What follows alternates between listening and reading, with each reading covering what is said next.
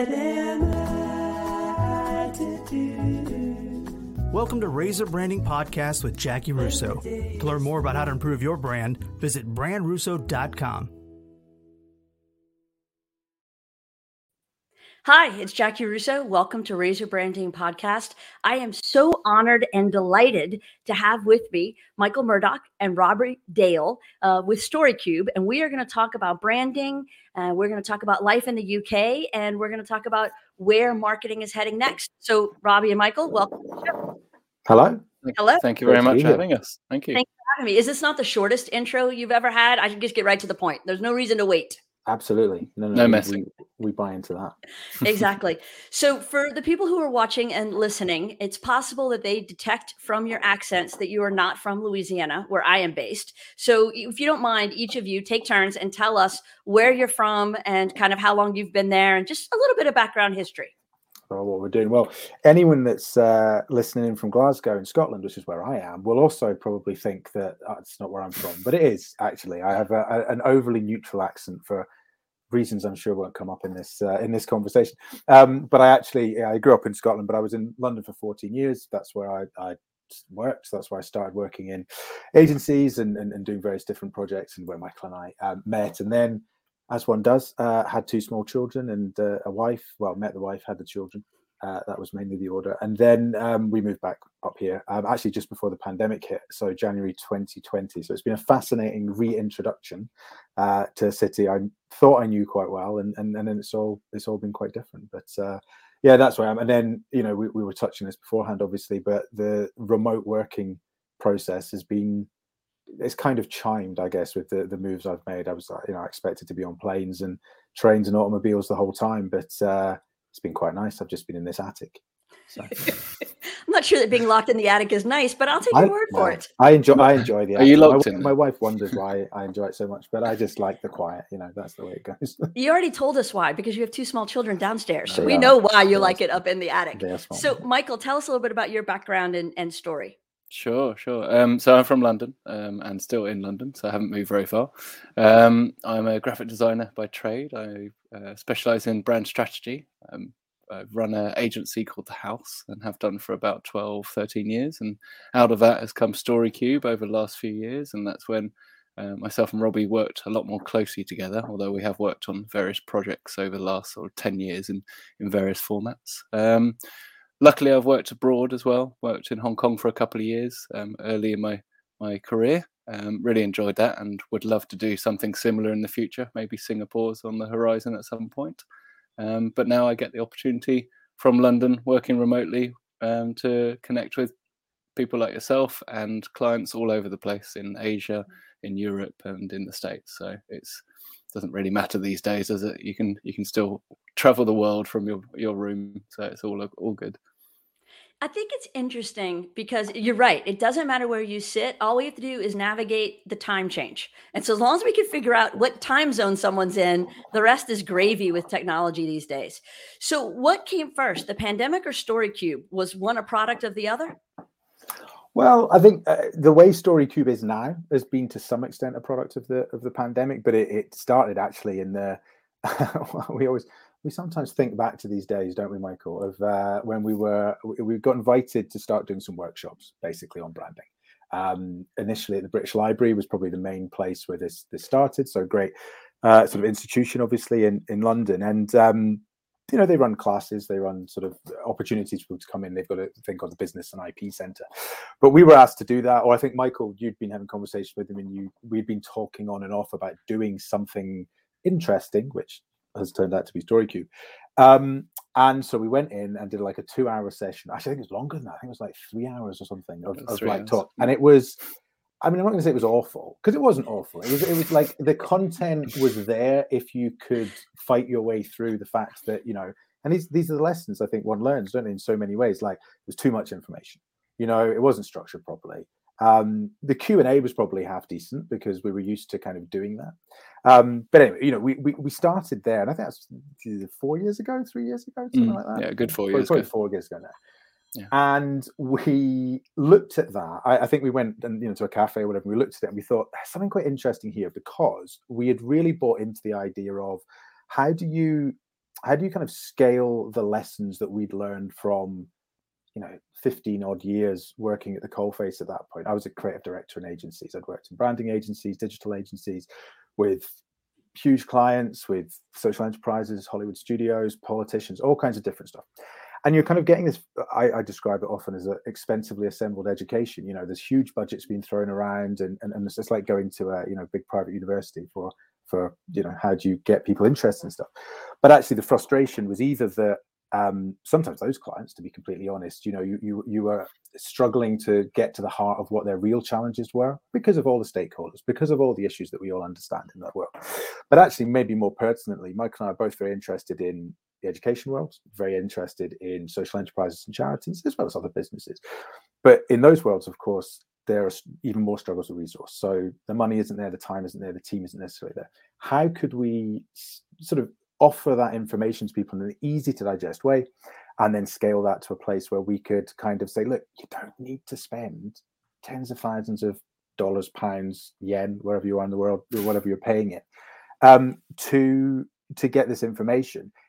Don't get me wrong, of course there is stuff that is more nuanced. Of course there are situations that clients are, if you're a big high street bank trying to compete with another high street bank, different conversation. That's not what we're talking about. But when you are starting something out, or you're trying to scale something quite small, there's some principles at work. And so, to get to the point, we sat down and kind of thought, is there a way that we can structure this stuff into a quite easy to digest package or framework or something? That was the kind of early start. And over, I don't know, Michael, you can pick up the conversation a bit, but over the next couple of years, we kind of turned that from that word soup, right, of like, oh, we'd like to do this, into what we have now, which is a framework of 6 questions. Is at the heart of it. Yeah, and I think, like every good business or entrepreneur at the start, we were trying to solve a problem. And at the very early days, it was, okay, what problem can we solve? Is there a problem out there that maybe we've experienced or we know is a problem for other people and we can solve it? Literally could have been anything that we created. We landed on StoryCube. And I mean, initially we had an idea about making contracts easier for agencies and more generally small businesses, so that they didn't have to go to expensive law firms and they could do the basics of employment contracts, of client contracts, of NDAs and all those things, and get them kind of off the shelf and then customize them. And we called that Contract Hero. We went down that route for about 6 to 12 months. It didn't work out. We didn't make enough traction with the legal sector.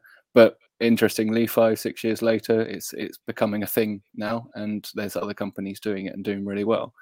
But then we went back to StoryCube because we knew that a lot of the people we'd worked with had this issue, the main issue of explaining what they do, with the outcomes of looking to inspire, pitch, and sell with ease. And we knew that yes, you could go to an agency or a consultant or a freelancer. You go through the creative brief, you get asked all the usual questions. They may do a workshop, they may do some exercises with you, they work their creative magic, they come up with some ideas, you iterate, and you come out with a solution.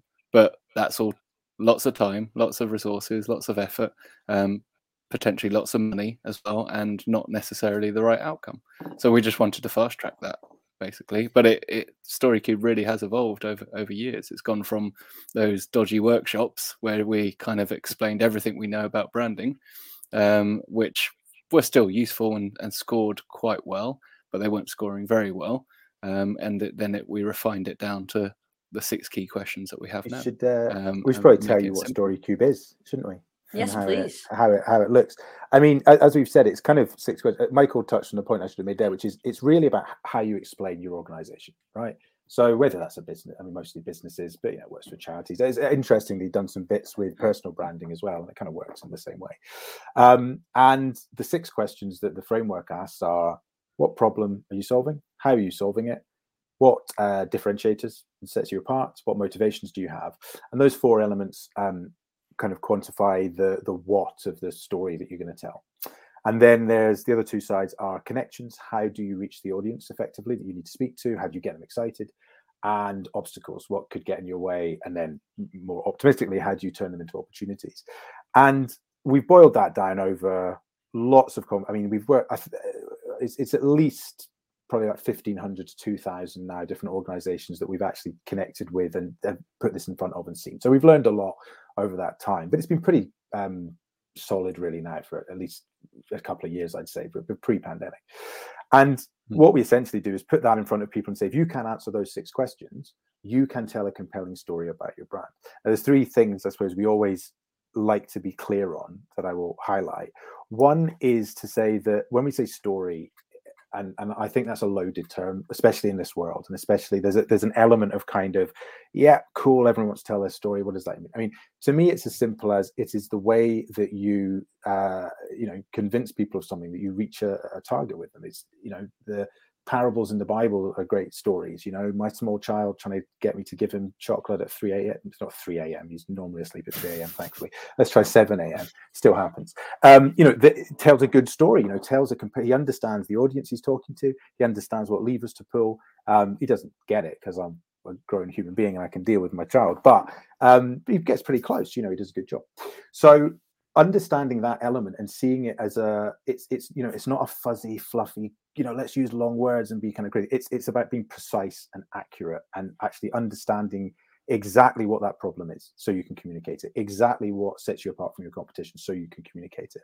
I think that's one element. I mean, another is that you will tell lots of stories. When we take these 6 points down, but actually the reality is that is going to form your sort of core, that you may have a B2B and a B2C element to what you do.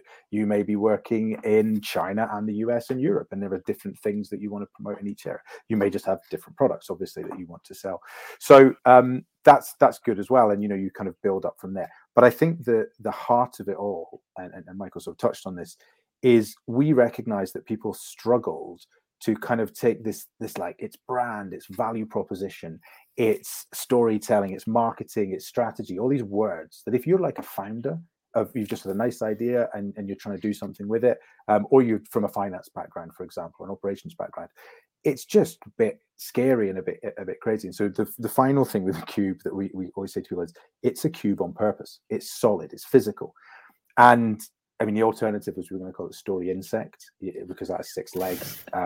But Michael didn't want to own any cockroaches and keep them around his office.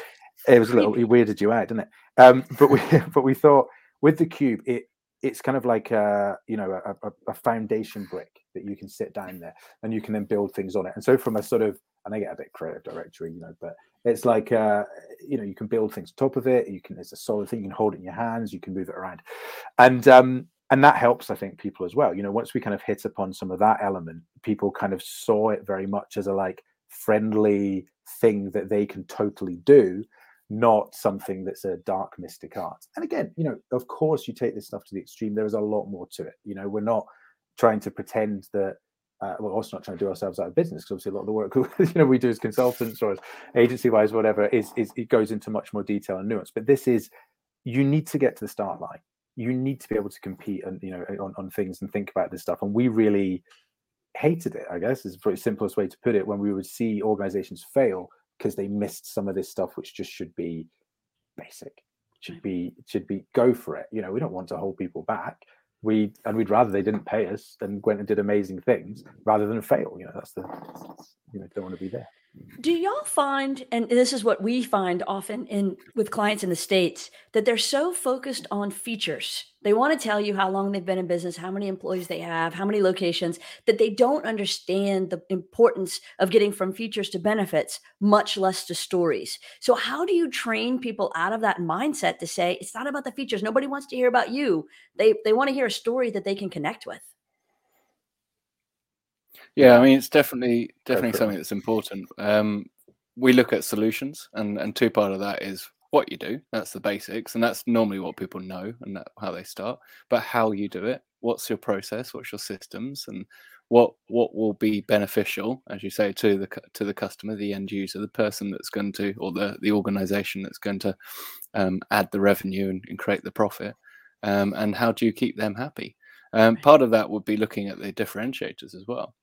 Yeah, it's worth highlighting things like you've been around long enough to show credibility, but it's got to connect with what's important to their customers. It's got to be the right awards. It's got to be the right case studies that are relevant to them, showing sector knowledge, It's got to be the right testimonials. It's got to be the right reviews, and they should be 5-star reviews, if not 4.5 star, and completely relevant to show every single time. That testimonial should also follow on from the value proposition, reinforcing that value proposition of, is it high quality? Is it delivered on time, on budget, by experts that really know the industry? So yeah, we always suggest simplifying back down to, what are your core principles? What are you doing for your customer? Have you validated their customer problem to solve? And therefore everything you say follows along those lines. I think the other thing, I find myself constantly saying when we do Q&As and we do a lot of workshops and stuff with StoryCube, and we do sort of industry specific sprints and things like that over a couple of weeks where we bring cohorts together. So a real mix of stuff. But one of the things I find myself constantly saying is, like, as a consumer, how you go about looking at things. We get served advertising all the time, we get recommendations all the time, and in the modern era as it is, you recognize an issue that you have. I'm hungry, I want a sandwich. You're walking down a high street, you are looking at the different places, making decisions based on the things that matter to you. It might be price related, it might be specifically what you want, it might be how I wouldn't look cool if I go into that sandwich shop, I will if I go into that sandwich shop. I don't know who's making that decision, but you get the analogy. And we know that instinctively because we do it all the time, and it is hard for other people to get us to put our hand in our pocket, to get us to give them time, to get us to give them energy. And as soon as you kind of recognize that and hold that mirror up, I think you're kind of talking at least on a basic, that is what everyone's doing. And sometimes you have to go into the kind of like, I've never actually had to go this far, but it's like, make a list of the priorities in your life. If a brand is in the top 100, you've got a serious issue, mate. Like, that is not normal. It's because it's just like, lying on this fluffy carpet, that sounds more fun than going and buying a Coke or getting a new Apple product, whatever. Like, that stuff's still great. Don't get me wrong. I love a Coke. I love an Apple product. Fine. I'm a normal human being, but it's not right up there. And so you've got to tear people away from the kids and the football and the friends and the family and that's all positive stuff, but the pressures of real life, like paying the rent and having a sore leg and whatever else it is. So sometimes holding that mirror up, I think, is the functional way to do it, with hopefully some humor, because otherwise I think people take it a bit far. But it's important, and it's the only way to get to the right answer, and that's all we're trying to do, is help people grow what they're trying to do. Right. Do you find that most people are able to follow StoryCube and become the writers, find that writer within them? Or in the end, do they still need some professional guidance, because some people just aren't very good writers and storytellers? Yeah, I think that's probably a fair assessment overall. I mean, like anything, like, there are people that kind of, it clicks for them, and I think they've sort of found the missing recipe for whatever we want to call it, that suddenly they go, okay, I get that. And we do say to people, this is the start point. You want to now go and test the usual stuff as well. You try this, you test it, do more of what works, do less of what doesn't. But there are people who just kind of, could you help us out? And I mean, I'll let Michael pick up the baton from this, but to some extent that was the genesis, really, of starting to create something that we could put out there. The aim, and it works best when companies are looking to grow, but it doesn't matter what stage of growth. So it could be day one, and we've had companies day one, they've got an idea, but they're very keen to make this happen and take it seriously. And so they sit, they listen, they take it in, they practice, they give things a punt, they try their best, and they come out of it with a framework and something that makes it easier. And that's absolutely fine. But then there's companies who have literally had 70-year-old businesses on board as well, but they needed to reinvent what they were doing. It was the third or fourth generation. It was a family business, and people, the people taking over, were looking to do something different. Also, the competitors were different. The audience was different. Their product might be different. So yes, they got the same name as a company, but they needed to reinvent themselves and look at their story again. So, but again, they've gone through the same process. They're still new to storytelling. They're still new to marketing and branding, and needed a framework to go through. We always relate it to cookbooks, and Robbie's just mentioned a recipe. I am a terrible cook, but if you give me a recipe, I will follow it diligently and hopefully come out with something that's not so bad. But my wife is a brilliant cook, and she'll happily just make stuff without recipe books, but she still likes a recipe book, and we'd still follow the same thing. But I know she's adding those little extras that doesn't even cross my mind, and making the dinner that much better. And it's the same with brand storytelling. You might do better. We always ask the question, how strong is your brand rated out of 10? A self-assessment right at the start, and people often give 5, 6, 7 out of 10. Nothing much more than that. It doesn't really matter what score they give. We say at the end of this session, we want you to be 1 point on. At the end of 2 or 3 weeks of doing this, at the end of 3 months of doing this, at the end of whatever experimentation time, we want you to keep going up towards 0.10. And it's a constant battle, and it might go up 0.1 at a time. But that movement is really important. And obviously for the bigger brands that have been around for ages, and doing brilliant things, then it's going to be the 1% difference, not the 10-20% difference. It's those tiny little things that push them just enough so they're ahead of the competition and get the attention of their audiences, whether they're charities or private sector companies. What do you say to the people who seem to be confused about what a brand is in the first place? As they're going through and doing the self-assessment, and they think you're just talking about the logo, instead of the emotional connection, the messaging, the story, how it all connects.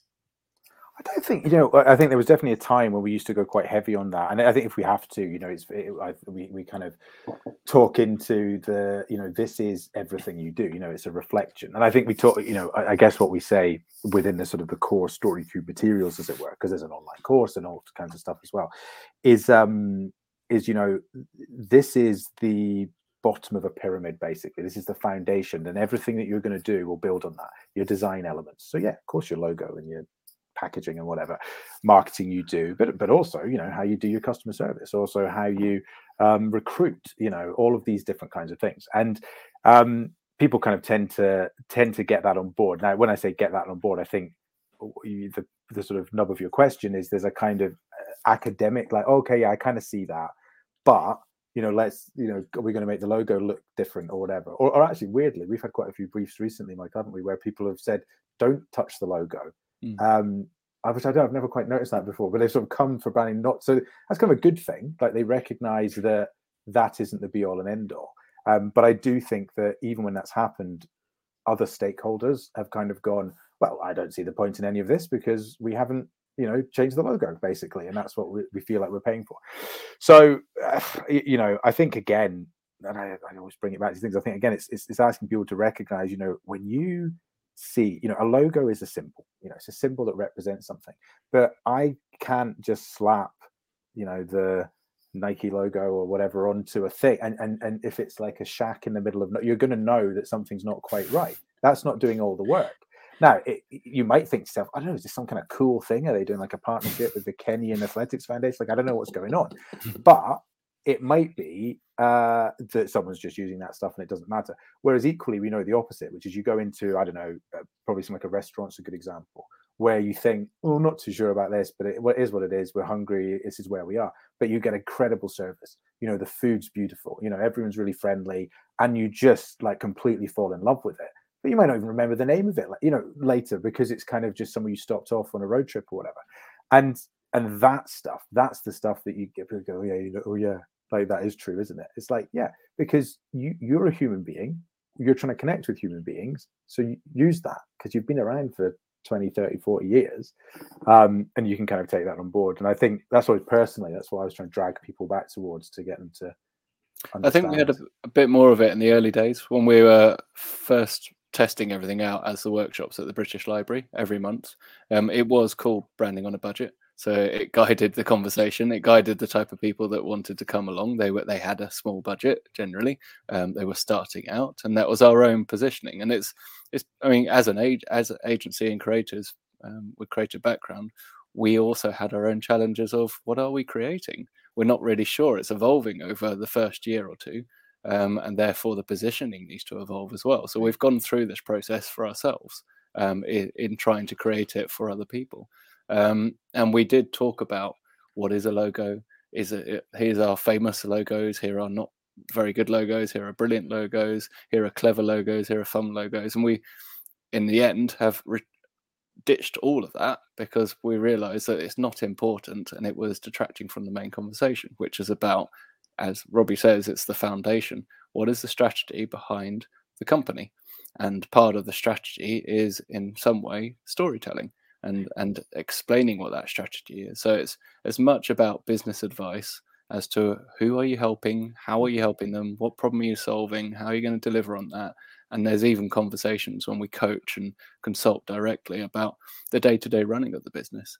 But that obviously evolves into our key expertise of, okay, well, we can turn that into a story. We can turn that into value propositions and mission statements and values, and all the way down to what do you put in an email to in terms of sales. And obviously in terms of the look and feel, if appropriate. If it's a new business, they need something.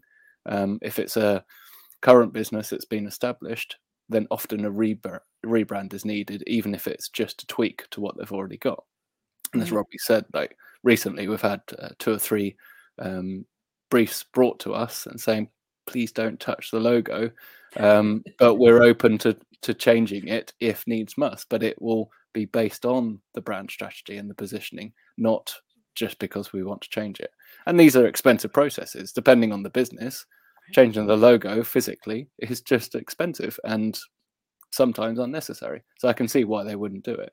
So there just has to be good reasons. But that comes with a more mature business. And now with StoryCube, I think our messaging is clearer to say this is about the story and the strategy, not the look and the feel necessarily. That comes later. And we're probably talking to more established businesses which get it anyway. Right. We used to get a lot of, I think actually naming was always a big thing as well. People always get obsessed about the name. And when I think about smaller organizations, we would get these questions a lot because when we started out doing the British Library, and even still do some quite open things, people will come who are really just, kitchen top table, is that a phrase? Working out their kitchen, doing their business. And I constantly saying to me, they'd be obsessing over, it's like, but what's the name going to be? What's the logo? What do you do? And it's like, I make jam or something. And you're like, stick it in some things, go to a market, sell the jam. Well, what shall I call it? Oh, what's your name? Michael. Michael's Jam. Like, that's it. The rest of it just doesn't matter. Come back when you've gone, I'm selling really good jam, and I think I might need to take this a bit further because, lots of reasons why you would want to do that. And, and that's the simplicity of it, but it's always going back to do something, and talked about what you achieve that's active and tangible, not this fluffy stuff over here. I mean, I always think the Beatles is about the worst band name I can think of, but I mean, that hasn't held them back. So it's, it's all good. Right. I think you make a great point. There's 2 comments that I have neglected to share as we've been going through this. One of my favorite humans in the world, Jonathan Sachs, says, totally agree. And this is literally 30 minutes ago. So I'm not sure what he was agreeing with, but we sounded really smart when we were talking. It's understanding the client's concept. Right. Well, Jonathan's smart. So if he agrees with you, that's a good thing.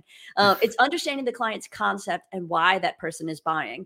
And then my number 1 favorite human, Michael Russo, says, exactly, you have the right to give them a reason to pay attention, why they should care. And so I think that comes out of the story. There are 2 Americans who I think have done a really good job with story. And I'm wondering if you know them, follow them, think they're rubbish. See, I was going to work in an English word at some point. One is Park Howell and the other is Donald Miller. And Donald has On Becoming a Story brand. Are you familiar? With Donald Miller, yeah, I am. I don't know about the other guy, Robbie. Park is really good too. I'm useless. I don't pay much attention. Unless it's Paw with Donald Patrol, Miller, I see very little these days. It's very interesting because we started StoryCube about 4 years ago, and I think it was about 12 months in, people started saying, "Do you mean Story Brand?" And we were like, "No, what are you talking about?" So then we looked it up, and yeah, I'm a big fan. Really great frameworks there, really great processes, really interesting videos. And there are similarities for sure. So yeah, we enjoy looking at that. Well, I think any good brander is going to have those similarities because we all believe in exactly what we've been talking about, which is you have to give people a reason why. And so you have to communicate that in a story. There are differences between you and your competition, and you're not right for everybody. How often do you get that? People say, who's your target audience? And they say, everyone. Everyone. Yeah. The classic, isn't it? Right? I have yet to find one company whose audience is truly everyone. Not one. Because I think even we use examples of things like energy companies, and it's sort of UK based stuff. As I know we've got an international audience, but part of the reason for that is like, all the gas and electricity that goes through, although we're having huge problems over with gas and electricity at the moment because we don't have our own. But it's it's the same. It's exactly the same. You switch exactly the same. But that even more makes the point that the different organisations, of which there are, even just in the UK market, dozens and dozens, but certainly big ones and small ones, they have to talk to the audience they're talking to. And it might be green energy, and it might be price sensitive, and it might be community based, and it might be service based, whatever. But that is like the pin. That's not what makes it everybody. That's what makes it even more specific. Right. I think generally something like, I don't know, you can sort of argue that bits of technology, the cell phone is for everybody. See, I'm going American now. Is for everybody, but obviously not. That's not one brand and one product and one thing. Yeah, the concept is, I guess so. Even though there'll still be people who aren't interested. But ultimately it kind of goes out. But yeah, it's a sort of painful thing. We do in StoryCube. One of the things that sits behind all of the framework is we try and be as clear as possible in any materials we have. So same the course materials we have and the sessions we do, about how do you actually put this into action, and what are the kind of functional things that sit behind it. And one of the things we talk through is that things like adoption curves and the simplicity of just saying, like, start niche, and then talking about Amazon, talking about Facebook, and saying these are the biggest companies on the planet. And they started with very specific things. I mean, I normally make the point that Facebook started out in a really creepy place, rating women. It's in a pretty creepy place now. But as joking aside, Amazon was sell books, and then you can see it. Bezos is a rich man because what they worked out all of these different things. But it wouldn't have worked. You can't launch Amazon now. You can't just launch Amazon there. There's Amazon. What does it do? Just everything, mate. It does everything. We've got an airline. We can do your web hosting. Whatever. It's seeing that sort of growth. The good news, particularly for people that join our sessions and the online course and the workshops and the webinars and the sprints, is that it's easier. If you go more niche, if you focus on a certain audience in a certain area, demanding a certain requirement, then you will understand them and you will become the expert very quickly. So a lot of companies are very scared of doing that because it feels like you're closing off all these possible sales. Right. But in the long run, it's actually so much easier and more enjoyable, I found. The more niche we go with our offerings. So, for example, we've sort of dabbled with it in terms of sprints, and we use the online course as a basis. We use our expertise as the basis and our experience, but then we take cohorts from different sectors through 2-week programs online.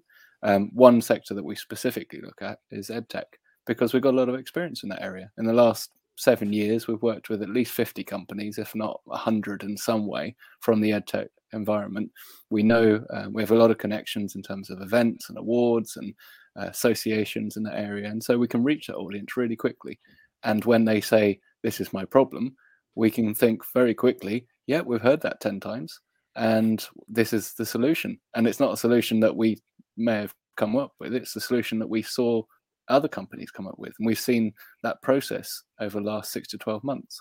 So we can almost speak from the heart, really, about what did they do to solve that. Or in terms of the cohort, it's even better because we get a good understanding of who's in the room. We can say, right, what's the key challenges that you want to discuss? One person raises a point and the 3 others say, I've got that challenge. And someone else says, and this is how I overcame it. And it's wonderful to go in that route. So I would definitely promote niching as much as possible, because you can always work outwards. If you crack that niche, whether it's a sector or location or a service or whatever you're delivering, then you can just work your way outwards. And you've seen it for so many big companies like the Amazons of the world. They're cracking one niche at a time and just taking over. Well, that's the thing to recognize, isn't it? That you're not. There is no big homogenous thing. It's all focused in different ways when you get to that scale. I mean, the other thing I always point out to people if they're struggling with it is, it's like, are you going to get good fit? We'll go British, good fish and chips from a fish and chip shop by the sea, or are you going to get it in a pub that has 150 different things on the menu? Like you know where you're going to go and get the best thing. Yes, it's a functional version of the thing, but that is so you go there because you're going to get the best. The same is true of pretty much everything. You get it instinctively as an individual. And sometimes, and this is the point, overall point we're making, is you sometimes need to tell those stories to people to get them to understand that and kind of connect the dots, which is always quite fun to do. But as Michael says, you only get this stuff, and you'll know this yourself. You're talking to people day in, day out. It's such a part of it. And I think actually, it's quite a nice thing. It's quite nice to talk to people who don't do it day in, day out, and be able to share that stuff, because they've got 1,001 skills that we don't have. I've only got about 2 skills. I'm not even sure this is one. Well, I don't know. I mean, that's not for me to say. But it's it's great to see that and then plug it into other things, because sort of our approach is never to sort of believe that there is not other forces at work within a business. We run business. We're used to that. My wife runs her own business. We see this stuff all the time. But it is understanding that today we're going to talk about this, and we're going to get you to understand this. And once you understand that, you can then bring it in to the messy world that is reality. But if you don't understand it at all, how are you going to mix that in the first place? And when we think of entrepreneurs, I think most businesses are probably small. They're less than 50 people. That's where a lot of people are sitting. And that's maybe all they ever want, which is absolutely fine. And so it comes down to motivations. And that's the fourth side of the cube for us. It's understanding what's the motivation for the founder, what do they want to achieve, and therefore whether to go niche or not is part of that. Is part of it to have a fortune in the end and maybe exit at some point.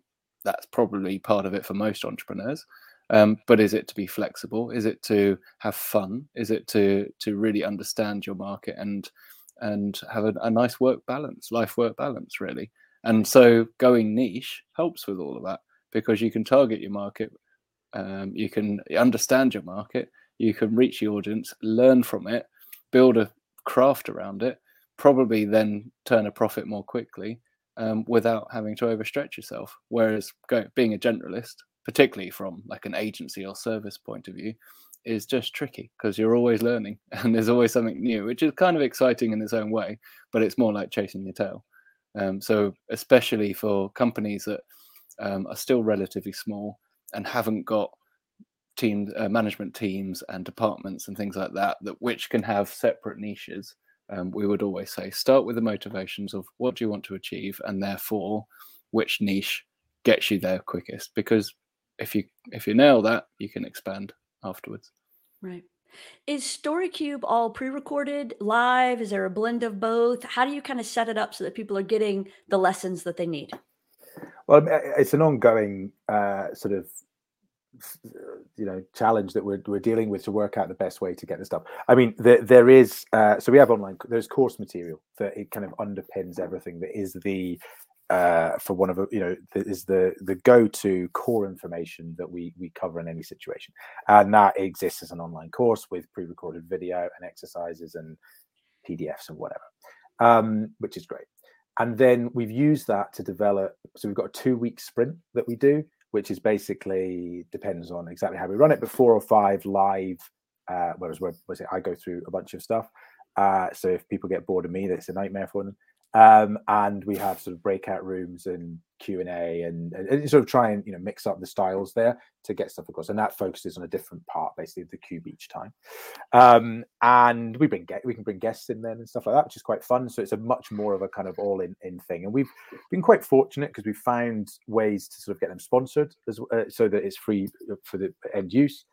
For the users, as well as get people to buy into them. And we've kind of been exploring really the best way to do that. But our goal overall is to make it as accessible as possible. So it's very much trying to sort of balance then, is it good to have 10 people in there or 20? Is that better? Or is 5 better? And it's always a journey. And the answer is, well, they're all good for different reasons, and there are challenges for other reasons.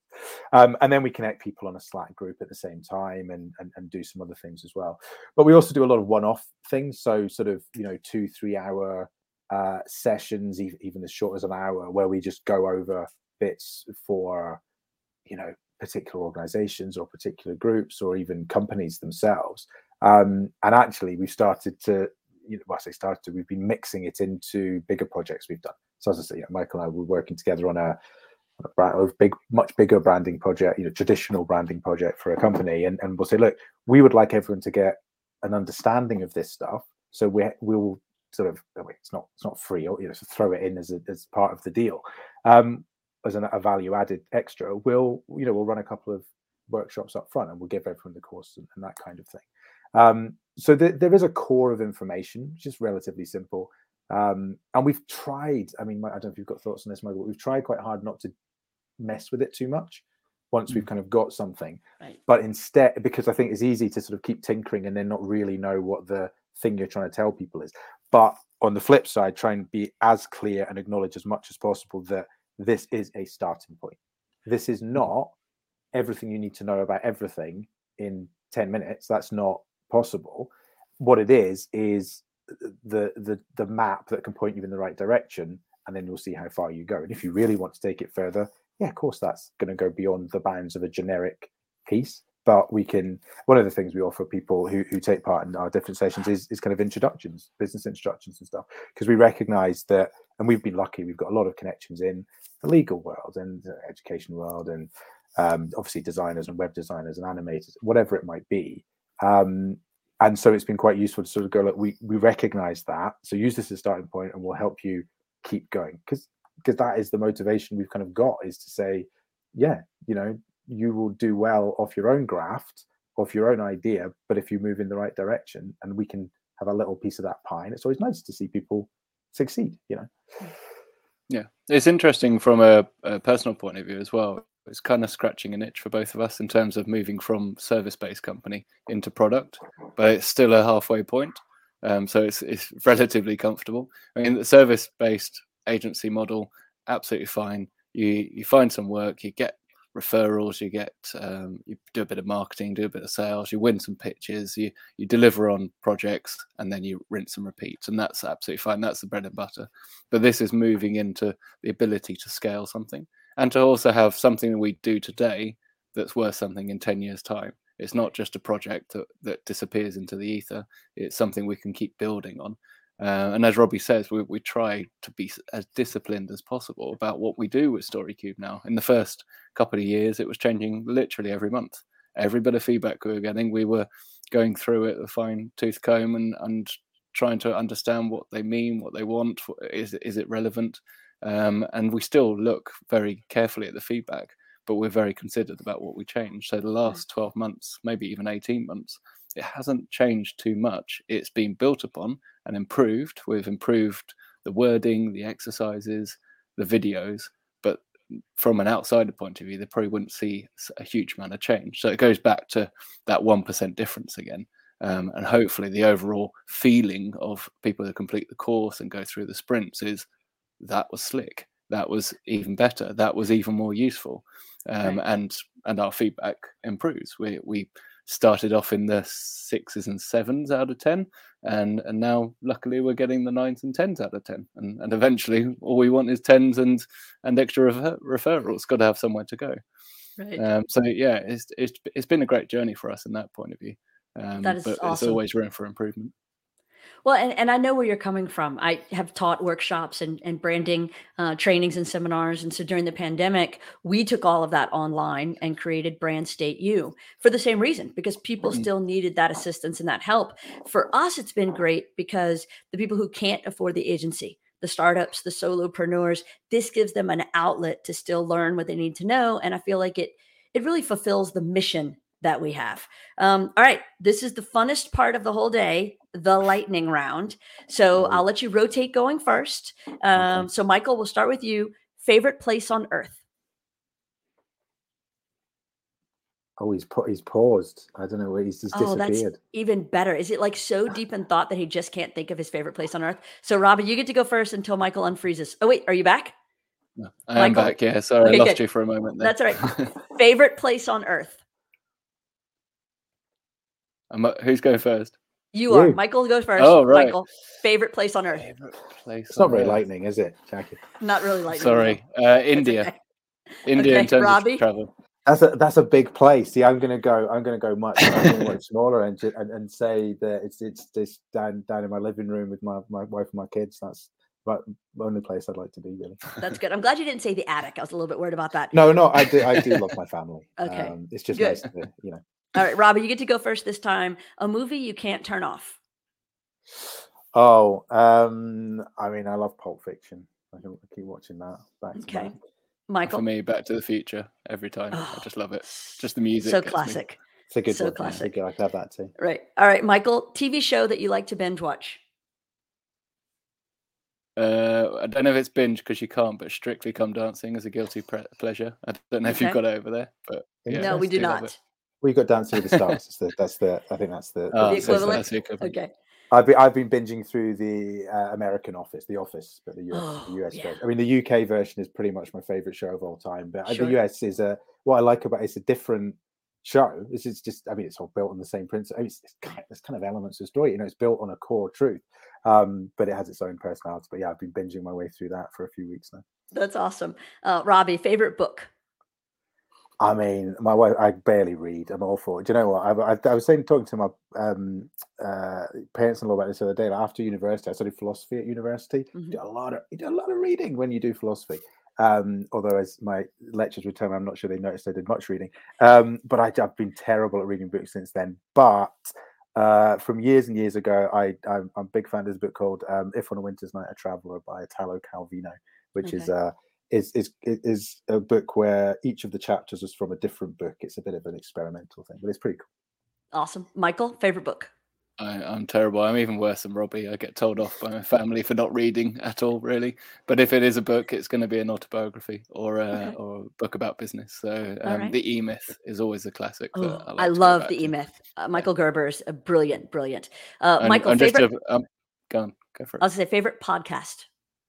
Podcasts. This is a personal thing. I love rugby. And surprisingly, I got into the podcast as well. I thought talking about rugby would be pretty dull, but it's quite funny. So that's something for me to switch off. I need to do more podcasts though, and I always get recommendations all the time. So I need to make time for that. All right, Robbie, how about you? There's one I listen to every day, which is on BBC Radio 2 over here in the UK. There is at 10, I think it's at 10:30 every day. There's a show called Popmaster, which is a pop music quiz. It's a bit of a national institution, and that got made into a podcast about a couple of years ago. It was there, but that is pretty much my daily listen in on and go there. I mean, it's a radio show really, but they turn it into a little podcast, and it's my long-held ambition to be on the show, but it's quite hard to get on. That is fantastic. Gentlemen, I cannot say thank you enough. I appreciate you. I'm guessing getting up really early or staying up really late. I'm not sure which one we asked you to do because of the time. No, it's mid-afternoon. The afternoon. Oh, okay, good. Well, then I appreciate had lunch for chilling out. I think you were drinking a coffee and getting ready. I've got a cup of tea. A cup of tea. I figured it was a cuppa. Well, thank you both so much. And for everybody watching and listening, please make sure you check out StoryCube and get to know Michael and Robbie even more. Gentlemen, it was a pleasure. Thank you. Thank you very much. It was very, very fun. Thank you. Thank you very much.